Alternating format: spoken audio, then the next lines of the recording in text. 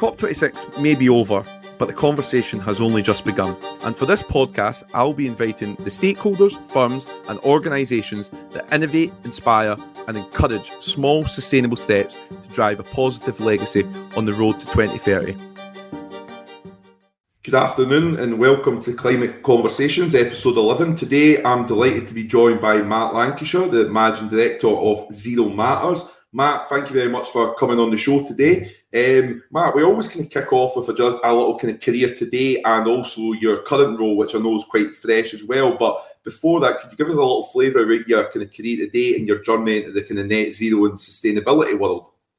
Yeah, sure. So, yeah, my career today probably started obviously when I left university. I studied sociology with psychology when I was at university, and probably came out of that not really knowing what to do with life and where to go and where my career would take me. But I always had a passion to try and drive opportunities for people, whether that be from a social context, an economic context, or an environmental context, so that people could lead the best life that they wish to.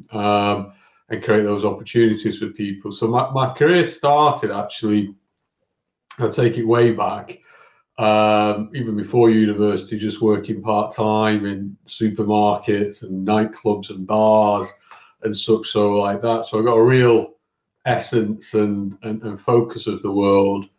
And I think where I grew up as well probably shaped some of my thinking about what a fair world was, what a just world was, and trying to create that for as many people as I could.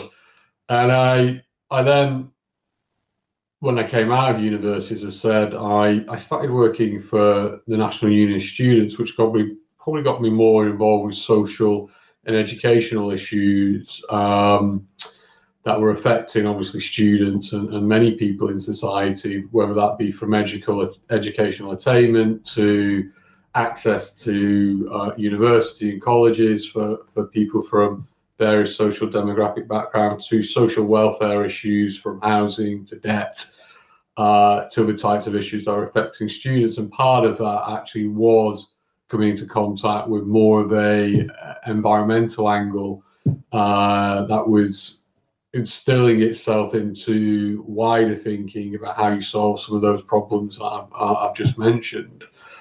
From there, I went to work for Citizens Advice Scotland, which was probably then to a wider pool of people looking at some of those issues around housing, social welfare, benefits, anything, consumer issues, anything that affected any citizen, whether that be in Scotland or the UK. And that was a fabulous job, again, just to give you a wider social understanding of the issues that people face and the importance of having a thriving economy, as well as thriving spaces. And again, there's an environmental edge to that, to engage people and again, allow them to lead the best lives that they actually can do. And then from there, I kind of went, well, I've kind of been in the charity sector, third sector, for a good amount of years, probably about 7-8 years between NUS and Citizens Advice Scotland. So I started working in the private sector for a manufacturing trade association, which really was working for some very global, huge private sector organisations, which really kind of got me focused more on what is their impact on the world, what is their legacy, how do they operate, but also drove a big commercial side of my thinking, as well as a people side to my thinking in terms of how best to treat people within work, how to get the best out of people in work and such so as well. And that kind of more responsible business angle, I began to focus on that more individually for myself. And then from there, I was at Remploy, which was about supporting disabled people into work. Again, a lot of social issues embroiled in that. And then from there, I went to SCDI, where I was Deputy CEO, Scottish Council Development Industry. And at the time when I went to the Scottish Council Development and Industry, everything was centered around what should Scotland be known for, what should its, what is our focus to be as a nation, as an economy, and as a society. And I still don't think we've answered that question in any way, shape, or form. I still think we look over our shoulders a little bit and compare ourselves to our nearest neighbours rather than try and look out to a guiding star in the far reaches of the world, where we want to say a Denmark, say other Estonia, other countries that are doing some really progressive things for their economy.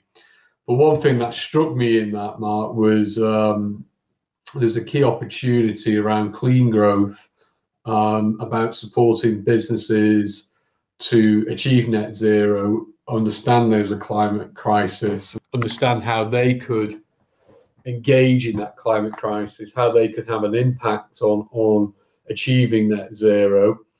But also, at the same time, going back to what I said earlier, it's still those principles of having a growing economy and an economy that functions and is world leading, is at cutting edge, is supporting high value jobs for people, high wage jobs, is supporting high skilled environment for people. And net zero is actually one of the key ways, I think, of achieving that. And people talk about the first industrial revolution, second, third, fourth, fifth, sixth, seventh.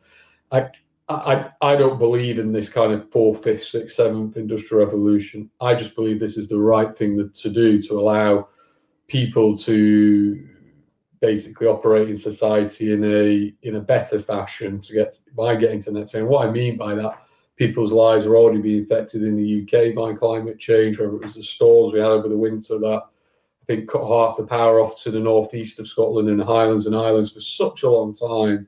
And the impact that's had on children, the impact that's had on families, and the impact that's had on business is critical.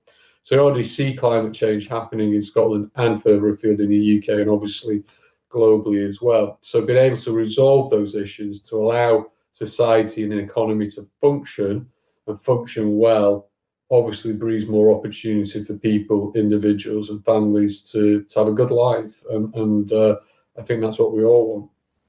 Yeah, no, definitely, man. I think it's interesting because you touched upon there the kind of economic, social, environmental piece, and I guess that covers into the kind of broader ESG agenda. But I think, now it seems that people kind of put themselves in one camp. I'm working in the environmental camp, I'm working in the social camp, whereas in actual fact, I think someone like yourself, you've kind of spanned across all of those attitudes, which probably makes you a more kind of rounded individual and leader as well. Yeah. Thanks for saying that, Mark. I appreciate that. And yeah, I have, from looking at things from an environmental context when I was at Zero Waste Scotland, as a director at Zero Waste Scotland, and then SCDI more from an economic advantage, and Employ and NUS as advice from more of a social perspective. And where that guided me to, Mark, was quite clear.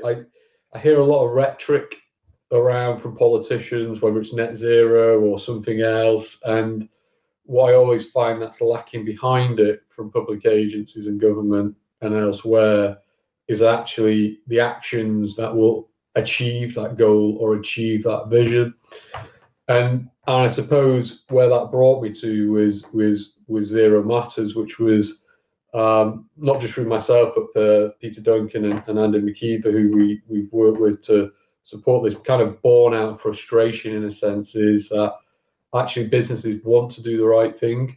They might just not know how to, when to, how much it'll cost, and you need to invest into achieving it. But actually the desire is there to do so. So actually to get behind some of that rhetoric on net zero and say, well, how do you actually help a business do it? How did he do that and solve those issues, rather than just using a stage to bang a drum on something? I think the war's only been won on 2045 net zero. I think it's now time to say, well, what are the practical actions across public, private sector and third sector joining together to achieve them? And that's where Zero Matters is born from, is to allow organisations and businesses to achieve net zero and support them to do so. And there's plenty of goodwill out there. And the ESG vibe you mentioned is absolutely correct. Is that everyone talks about productivity and a lagging productivity in Scotland or the UK or elsewhere in the world, but it's been an Achilles heel for the Scottish economy and the UK economy for a decade, if not longer now. And the best way to achieve increased productivity is by having good governance of your organisation, so that your people are being supported correctly, that they're engaged in the work they're doing, that they're informing the work they're doing, and they feel as if that the company they're working for is a responsible business as such. And that's why I would say good governance is, from a social aspect, that the business that you work for is effectively doing good in its local communities or globally where it's operating, that it's actually not using slave labor, for example, in the Far East or wherever it might be, that it's actually operating in a truly respectful fashion of people and the wider global context that a business exists in. And the last point, and probably the most important at this moment in time in the whole ESG debate, is that you want to work for a business that is actually trying to protect the planet, is trying to protect people, and is actually trying to protect the economy. And that's effectively what environmental sustainability is. It's protecting all those three things and encouraging those three areas to thrive and push forward. But they can't be seen in isolation. You can't just be a net zero business but treats all your people rubbish. Yeah. Or you can't just be a net zero business and have poor governance where you're being invested by people you don't know where the money's coming from and could be coming from slavery or other nefarious pursuits that an investor might have and use that money for. And the reason why I said it affects productivity is, would you work harder working for a company that did all those three things and did them well? Or would you work longer? Would you be more innovative? Would you be more thoughtful about that business? People drive productivity. Or would you be more thoughtful, driven, innovative about a business that did none of that? And I think the clear answer is you'd be far. For me, I'd want to work for the business that was doing all three. Yeah, no, absolutely, man. It's interesting because I think the kind of responsible governance pieces really came into the mainstream media, particularly around about like the kind of Ukraine-Russia crisis. We've seen it with Chelsea Football Club, for example, and others. So I think people are starting to be a bit more inquisitive about who is it I work for? Where are the money coming from in terms of supply chains and whatnot as well? There was something else you mentioned there about business appetite. I think it's absolutely spot on, because over the weekend there was a good article from PwC, and it was kind of looking at, I think it was the CEO kind of saying, look, businesses do want to get on board here, right? And it was a bit like you said about the 2045 piece, tick box, we've done that, but how do we actually get there? And do you think in some ways governments, Scottish, UK government, let's just say, because they're closer to home, are probably suffering from a bit of a crisis of leadership, and that no one really knows how to take this forward? We're all very well at sticking the 2045 mark down, but what do we need to do in the years to come? And it's interesting because a lot of this podcast was born out of what do we need to do in the next kind of 8 years to 2030 as opposed to 2045. Do you think there's a bit of a kind of crisis of leadership and a lack of direction as to what government do with industry and business? Yeah, I think government's caught necessarily in two camps here between, effectively trying to do too much and then effectively not doing anything at all, or being the person that conducts the choir as such, or creates the new song, or creating the drum that's being beaten, or creating that sound that people. Sorry, I'm trying to think of a better way of saying this, Mark. But creating that, I suppose, sense of a vision that people get behind, and the expectation for government, the business, and others is sometimes not always seen or heard. Okay, and I think engagement with business is critical for any government, including Scotland. to allow things to happen. What I would say in Scotland, to be fair, is that we do have a lot of businesses that are already looking to a net zero, become net zero. But I think where we get lost in this is that we're trying to create new businesses with a new net zero innovation that's gonna take over the world, and we're gonna export this, and we're gonna do that, and that's great. But those rough diamonds are very few and far between to find. And actually, we've got some tremendous existing businesses that, by just achieving net zero, becoming innovative in their supply chains or in their manufacturing areas, or even with their people, a lot of that innovation that can come through that can actually be repackaged, repurposed, and sold to the rest of the world too. So where the focus is sometimes can be quite misleading. And I do think it needs to be on both. Where I think government needs to sit is business owners are business owners because they're bright people. People who own a business generally are employing staff. They're making a profit in the main, not always. They're supporting their local communities. They're trying to do the right thing. They're just coming out of COVID too. All these things, that they have to think about. You've got to be bright. You've got to have your wits about you to be a business owner and a business leader. And I don't think it's the responsibility of government to go into businesses and tell them what to do and how to hit net zero without having a business brain themselves. They don't. They have a government and policy brain, which is two very different things. Commercial acumen over public policy or environmental policy or economic policy perspective. I do think where government should sit on this is about creating the conditions for environmental net zero sustainability at 2045, and creating the conditions alongside that around economic growth, focusing on areas which will have the greatest impact on net zero. So, for example, how do you drive a circular economy? How do you decarbonise the transport system in Scotland? How do you look at, how do you decarbonise the energy system? All these areas, what are the policy levers that can be pulled to allow businesses to free their arms? And those brilliant business leaders that I've spoken about, and we're awash with those business leaders in Scotland, can then begin to feel like the conditions are right for them to achieve net zero, and it will push their business on. And that's the key bit for me, is the policy environment and the policy conditions. But also with that, there's a lot of actors in the government space.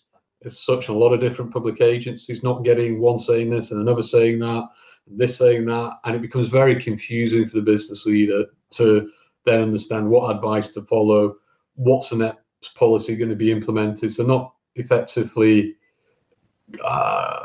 creating an opaque policy or directional situation from government that is confusing business leaders effectively to think about net zero, think about how they push that aspect on. I think that's true as well, man, because you mentioned there as well, business owners do have a million and one things to consider. Staff. You mentioned obviously the pandemic. So in actual fact, creating a condition so that net zero becomes almost just something you do as part of your day-to-day business. So it's not something you feel like you need to go out your way for. It's actually just something you're doing as a piece of responsible business, as you would paying staff or whatever else it may be. Whereas I think right now, probably businesses are kind of caught between a rock and a hard place, because the conditions probably aren't there, as you say, and they're probably under an illusion that it's going to be, it's going to cost them X amount, and a lot of the red flags are sort of up there. So I think, as you say, government have got a responsibility to create those conditions so the business, it makes it easier for them to adopt net zero.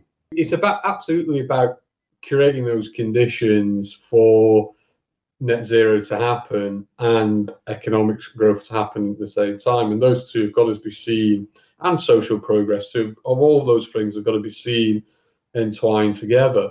And I think at the moment there is a lot of talk, 2045 everywhere you go, but when you listen in carefully to a lot of the comments, whether the government, whether elsewhere, that there's a lack of clarity about the clear steps for whether it's an individual or whether it's a business to achieve that for themselves. And people aren't stupid. People are very bright. And particularly Scottish people are very bright as well. And we understand net zero. We understand the things we need to do. But how do you create those conditions to allow them to do that? How do you create an easy transition to net zero rather than a difficult and a challenging one? How do you ensure that, if your business needs to achieve net zero, it doesn't go belly up overnight, and it's done in progressive, staggered way, that it's done through a proper planning and business planning cycle that allows that business over a number of years to transition to net zero? How do you create the conditions so that the innovations that are coming out of businesses achieving net zero, as a nation and as a government, you can start to support and get behind and start to export that knowledge or those ideas or that thinking or that product or that manufactured piece of kit to the rest of the world? Those are the key areas about the conditions to allow it to happen as well. But even if you look at the transport system and energy system, straight away everyone says, well, there's not enough power charge points, or there's not enough this, or you've got to have the structural conditions to allow a net zero economy to happen. And I would argue that's where the focus of the Scottish government and other governments should be. People aren't stupid. Business leaders aren't stupid. They will do the right thing if the conditions are right for them to do so. And that's the key bit. It's making this easy for people to hit that transition.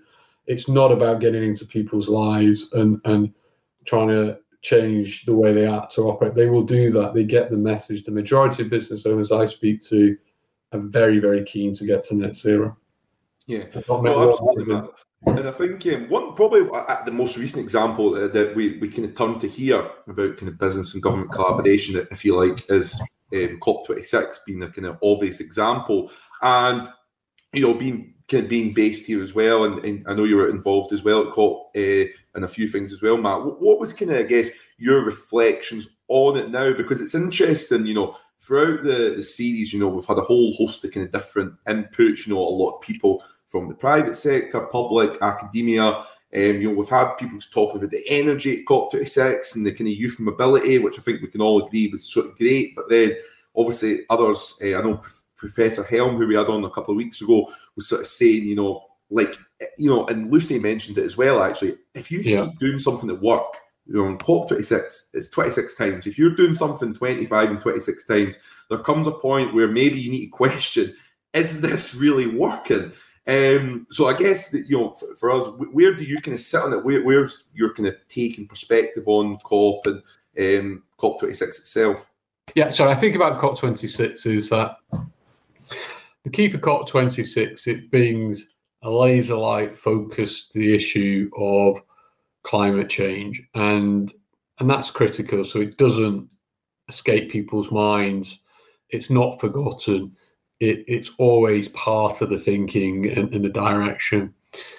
And I also think it's an opportunity for that clearer influence across the globe as to the impact of climate change and the key to doing the right thing around climate change, and getting that commitment from across global leaders that attend COP26 is absolutely critical. That those commitments are key. They set the bar in terms of 2045, 2050, that countries will achieve net zero or reduce carbon by. I think then the issue comes, though, is I keep coming back to it. It doesn't answer the question of how, and the argument should it, or should it just leave itself to say we've brought global attention and focus to the biggest issue of our time, and we've got some good commitment from global leaders on that, and then stop, i.e., in a sense, then go back to what I was saying earlier, then let governments set the conditions that support achieving net zero, and then the next step is letting individuals, families, communities and businesses engage within that new kind of set of conditions in the economy and society that allows people to transition to net zero. So I think things like COP, again, it goes back to what is its true purpose. And if its true purpose is what I said originally, bringing global focus to the perils of climate change and creating some global commitment on that, great. But when it starts to do everything else, I think then that, tiny changes change the world, not, it's not, President Biden isn't going to get up tomorrow and solve climate change. He's going to set a vision to achieve it. Nicola Sturgeon isn't going to get up tomorrow and solve climate change. Boris Johnson isn't either. But actually, it's the culmination of tiny changes by us all that achieve that. There's no magic wand approach to it. And that's the bit where I see where COP should end and stop. Yeah. I also think, there's a lot of showcasing of what people are doing, which I think is fantastic because it gives other people ideas, particularly that might never encounter those types of innovations and thinking. And I'm a big believer in peer-to-peer learning from others. So, if there's an organization, a company at COP26 that's doing amazing stuff in energy, and you're like, wow, we should have this in our country, this is what we should be doing. I think that kind of knowledge share and peer-to-peer learning is absolutely fantastic. And lastly, I think it creates a global network for people to tap into for those ideas and that thinking too. So I do think it does great things. I do think it should continue, but I also think it needs to sense where to draw the line and let governments continue to get on with things and therefore create the conditions to net zero that will achieve those visions and those commitments that are made at COP. I think that's an interesting take, Matt, because we've not probably had someone kind of, I guess what you're saying there as well is that, COP, yes, it has a purpose and it probably needs to define that a little bit more, but it's not necessarily going to solve the world. It's not going to be a complete disaster. It's actually looking at what it can do as a whole. So I think that's an interesting take. And one of the things we can also discuss quite a bit about, and you've touched upon it already, is around the people aspect and skills as well. And I think, often we hear in Scotland about, green skills and whatnot as well. And, there's often no one really quantifies what that actually means. But to me, it seems that a lot of the skills that we actually need for the kind of net zero process and the transition centres around kind of communication, listening skills. But the key one really, I suppose, is around leadership as well.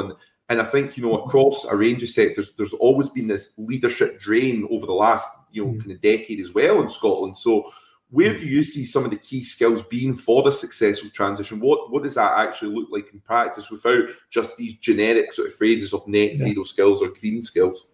Yeah, I think, firstly, no one's ever going to argue against having an upskilled economy, or it's net zero, tech, IT, whatever it might be, digital. No one's ever going to argue against that. It's imperative for countries to have high skilled labour force and people.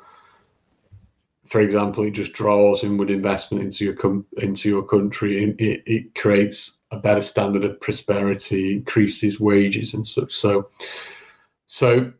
the question on net zero skills is predominantly more around what type of net zero skills. I think you're asking, Mark, as to what would benefit us the most in Scotland. Not everyone needs a PhD in environmental sustainability to be skilled in net zero. Yeah. And not everyone wants one either,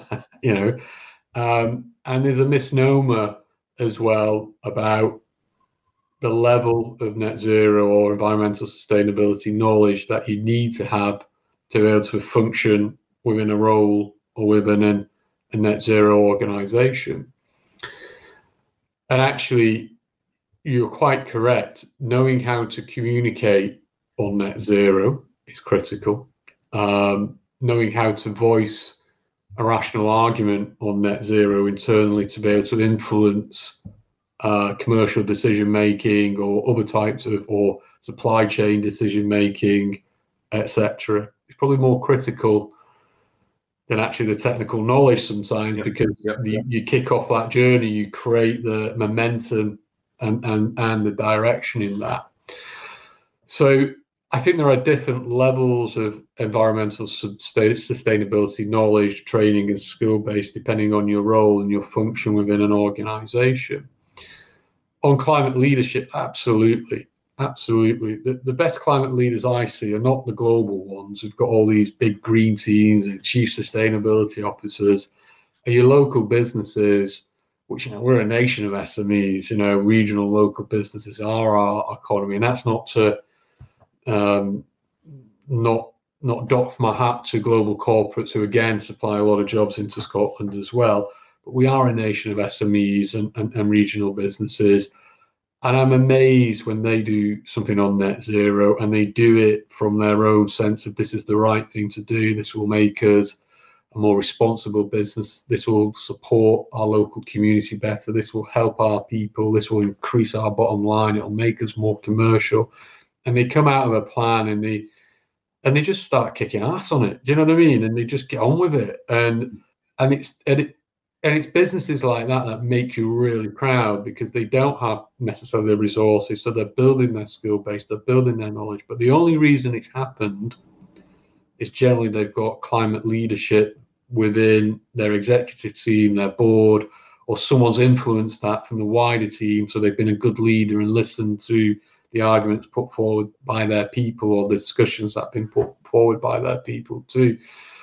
So it's not necessarily having a knowledge of climate leadership, it's listening to those around you that might have a knowledge of climate leadership that makes you a better leader, that informs your decision making, that you can take to your executive or your board and say this is the right direction to go, etc. as well. So it's a combination of the two, those listening, those thinking, acknowledging diverse viewpoints, taking things on board and coming to the decision that net zero is right. But as I say, those businesses that have done that from a local or regional perspective are absolutely fantastic and showing leadership way beyond their capacity and capability at this moment in time, but also the organizations that we should be shouting about the most and celebrating the most. And I don't think we do enough of that in terms of, wow, this business in Scotland, it's only a 15-man band, but now it's completely net zero. It's done it in 2.5 years. How they've done that? What can we learn?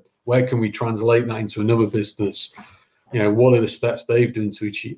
All that knowledge they've acquired and sharing that. And again, it's that peer-to-peer part of that. And I think as well, when you get that climate leadership, everyone's in a competitive market space. So other businesses go, oh my God, they've got a competitive advantage, or they've got an edge, or they're doing something different. We've got it, that domino effect falls. But I would say as well, let's not forget the social sector or the third sector of Scotland too. And I'm keen to push this in this conversation, is that there are limited resources, limited cash, limited skill base in these types of organisations. So anything we do achieve on net zero needs to look out for how do we support these types of organisations? What do they need to get to net zero? How will it be different for them? How do we create initiatives, or we share knowledge, or we support investment to achieve net zero for third sector organisations itself as well? No, definitely, Matt. And I think there's a couple of things in there as well. And I think you're absolutely right in that a good climate leader doesn't necessarily have to be someone who has a PhD in sustainability or whatnot. It's actually someone who has a team of relatively skilled people and actually can take bits and pieces of information from them and actually digest that as part of the business. On the second point there as well, I think that's absolutely true, that there has to be a recognition that it's fantastic that we do have some small SMEs doing that, and it's great considering a lot of them will be recovering from the pandemic, a lot of them will have limited resources. But I think you're right, the third sector and the social sector, have went through a really tough time recently, particularly around the funding piece. And I wonder, do you think there's something around, we've seen things in the kind of tech sector around digital boosts to help, kind of small SMEs, upskill on the kind of digital front. Do you think there has to be a kind of a clearer focus on net zero funding and grants for the type of social care providers or third sector providers or really small SMEs who just need a little bit of a boost in terms of funding to help them get on the journey? Yeah, absolutely. I think that type of funding will support these organisations because money's tight. As I said earlier, we're coming out of COVID. Businesses have been absolutely smashed throughout COVID, and whether it's for private or public sector organisations, but those smaller ones or smaller SMEs, third sector, social enterprises have really suffered because of COVID and on various lockdowns. So actually, part of our economic recovery, I don't like the word recovery because I'd rather see it as economic. I'd rather see it as more of a kind of economic drive to prosperity or something like that is probably the key bit. It's a bit more positive, Recovery always sounds like you'll never get back. It's a bit like your striker breaks his leg. Will he ever regain his pace? Will he ever be the same player again? And we question that. And actually, driving economic prosperity, something like that, is a bit more as a positive for me because it sounds like we're going in the right direction. And I do think for those businesses in particular that they do require some kind of net zero investment. I think the danger of just upskilling everyone to go net zero is that you miss the actual part of going, well, how do you make that then a practical part of that business? So I think some kind of conditionality about the grants, about where they're supporting actually true transition to net zero is absolutely critical. And building that momentum of case studies, of building that kind of business voice from those SMEs, third sector type organizations that can actually really sound the drum on this and start to push it forward. Because what will happen as well is that these types of organizations work with so much of, people in real hardship in our society too, that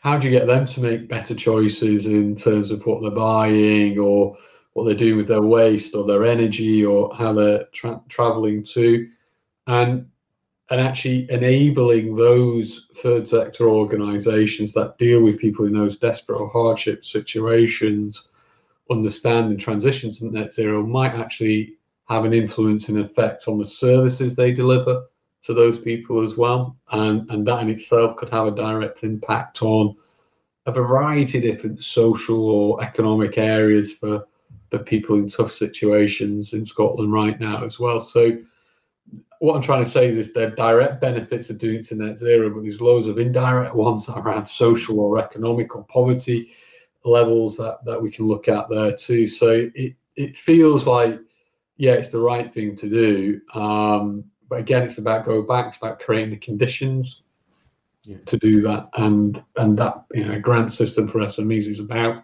creating a condition that will support organisations in the third sector or wider than that get to net zero. One of the things we've touched on, Matt, and I think it's always a kind of key part in a lot of the conversation is around the economic piece, and I think you've kind of clearly demonstrated that what that path looks like as well. But I guess is there, in the last kind of couple of years, there's been a lot of discussion around what a sustainable net zero economy may look like. There's been stuff kind of banded around about, I guess, a well-being economy as well. That's something that's kind of cropped up in Scotland, New Zealand, Finland, and others. I guess, what does a net zero clean growth economy look like to you? And also, do we need to, I guess, instead of overhauling the economy and what already works, is it more a case of pivoting and making adaptations rather than completely ripping up the playbook and starting from scratch? Yeah, I mean, ripping up the playbook would suggest complete political, societal, and economic change, which I think the last time we saw that was probably over 100 years ago, as such. And I think the sense of No one's going to argue that well-being's good. No one's going to argue that net zero isn't good. All these things are really positive. But effectively, we've got an economy and society as it is this moment in time. So how do you influence the change in that economy and that society to create what you said, a net zero economy as such? I think there's a lot of different arguments about a net zero economy, but for prosperity and well-being, so you could argue, and it's a very crude argument, the most prosperous countries have the best well-being, have the best schools, the best health service, the best benefit system, all these different factors, that the best nature spaces, all these different factors that influence our well-being as such. And if you could argue that really weak economies have really poor well-being. I'm not saying people aren't happy, but they have poor educational attainment, they have poor health outcomes, etc., etc. So to me, I think net zero has to go hand in hand with economic prosperity, and with that social prosperity, and with that environmental prosperity. And if you get that holy trinity of environment, economy, and social right, you will achieve a net zero well-being economy.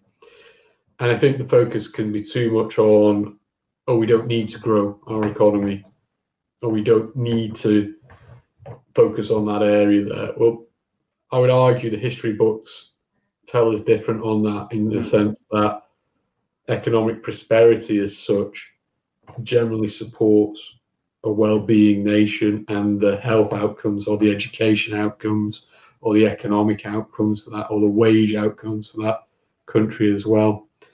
And some may argue some of those are not important, some may argue those are important, but my sense is if those are heading in the right direction, you've got a happier nation, and your well-being is somewhat increased. I think that also touches upon something Dieter was saying a couple of weeks ago as well, Matt, and it's completely kind of linked to what you were saying. But actually what he was saying is our economy needs to be robust and strong, because net zero is going to cost money. Initially, it will cost, right? Therefore, which touches upon what you say there, in that we need to have a strong and robust economy to support that transition, to support businesses and individuals, so that it doesn't kind of trickle down and hardship hits. So I think that's something there that's kind of interlinked there as well.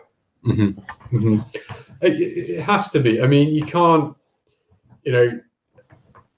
net zero can be one defining factor of how an economy operates. What you get from a net zero is that it protects people better, it protects planet, and it makes your economy or business more resilient. So those three things are massive outcomes from achieving net zero as a society.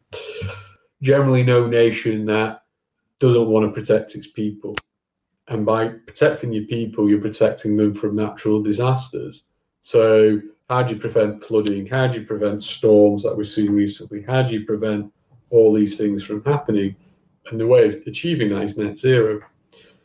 How do you prevent, in one sense, that social aspect? Well, we've just been through that there, in a sense that if you've got a flourishing economy and a social policy as a government attached to that, you've got generally better health, better outcomes for your nation and your people. So protecting your people or supporting your people is a goal of any government, or wanting the best for your government. But effectively, what I'm trying to say is environmental sustainability, net zero, will protect your people, because it'll protect them from storms, floods, other environmental disasters that are already happening, not just globally, but in the UK and Scotland, that we've seen over the past couple of winters.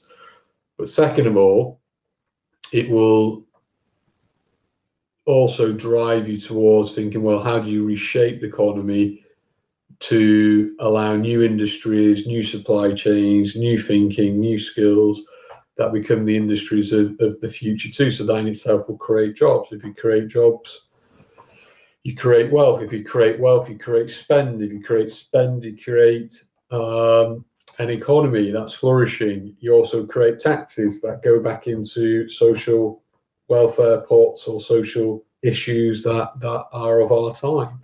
And those are the key things for me as to why net zero economy and society is about not just protecting people from a sense of environmental disaster, but from social disaster or economic disaster. Yeah, no, absolutely, Matt. The kind of final part of the show we look at, Matt, I suppose, is really, and you've already touched on some of this actually, is I guess steps that you see we need to address in the next kind of couple of years, not stuff that's, kind of 2045 onwards, and in actual fact, I suppose this comes into your kind of in this space right now of making those kind of changes for businesses as well. And then finally, as well, optimism for 2045. Do you think that it's a journey too far? Do you think Scotland can kind of make it, or do you still have a bit of scepticism? No, I think so. Let's say the first question first. I think the three things that need to happen are: government needs to set the conditions that allow a net zero economy to happen and flourish.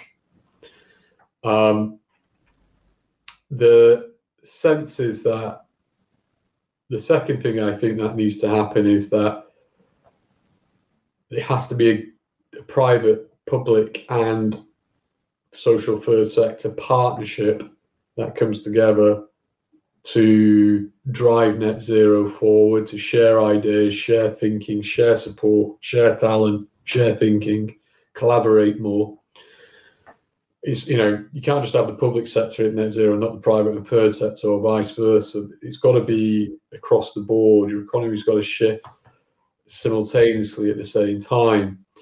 It's not about, for me, one sector going first or one subsector going, or one subsector of the private sector going first. It's about all the economy shifting simultaneously, or else you'll never get to 2045. And I think thirdly, the lessons from COVID are vast. If someone said to us 3 years ago, you'd be able to create a vaccine in under 12 months and basically get it into the arms of populations that quickly, we'd have all laughed. So there's no way government can move that quickly. There's no way private sector can move that quickly. There's no way the public sector can get all that out in time. We would have all laughed. But what COVID has shown us, the art of the possible, is that you can make big decisions across public, private, and social sectors that allow to move net zero on very, very quickly, as long as people come together. So the speed of change is what I'm talking about. That third thing about speed of change and pace of accelerating towards net zero needs to increase. And I don't think anything can stop us doing that, because it didn't with COVID. So arguably, what's the difference effectively from learning those lessons and applying them to environmental sustainability?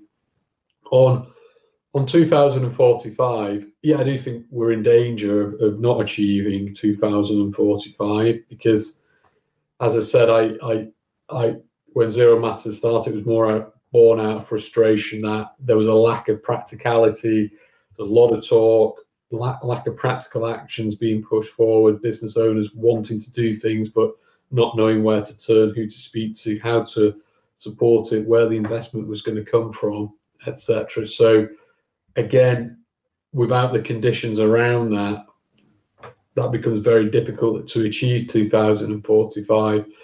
I also think a duplication of effort and knowledge as well can affect how we achieve 2045 as well.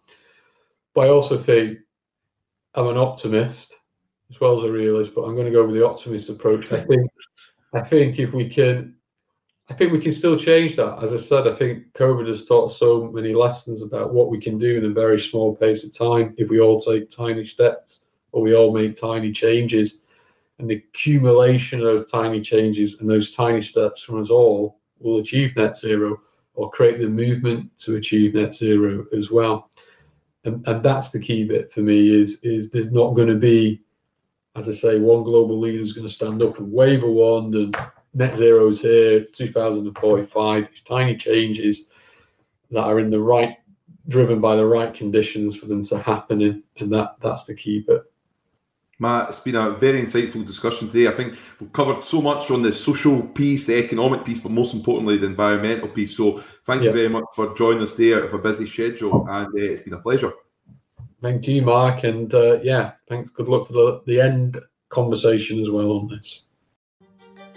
Climate Conversations is a Herald podcast sponsored by Epson. To find out more about their environmental vision, visit epson.co.uk/about/environment and take 20% off an annual subscription to the Herald with our exclusive podcast code. Enter HeraldPod 2021 at your checkout and access our award-winning journalism from your mobile, tablet and PC.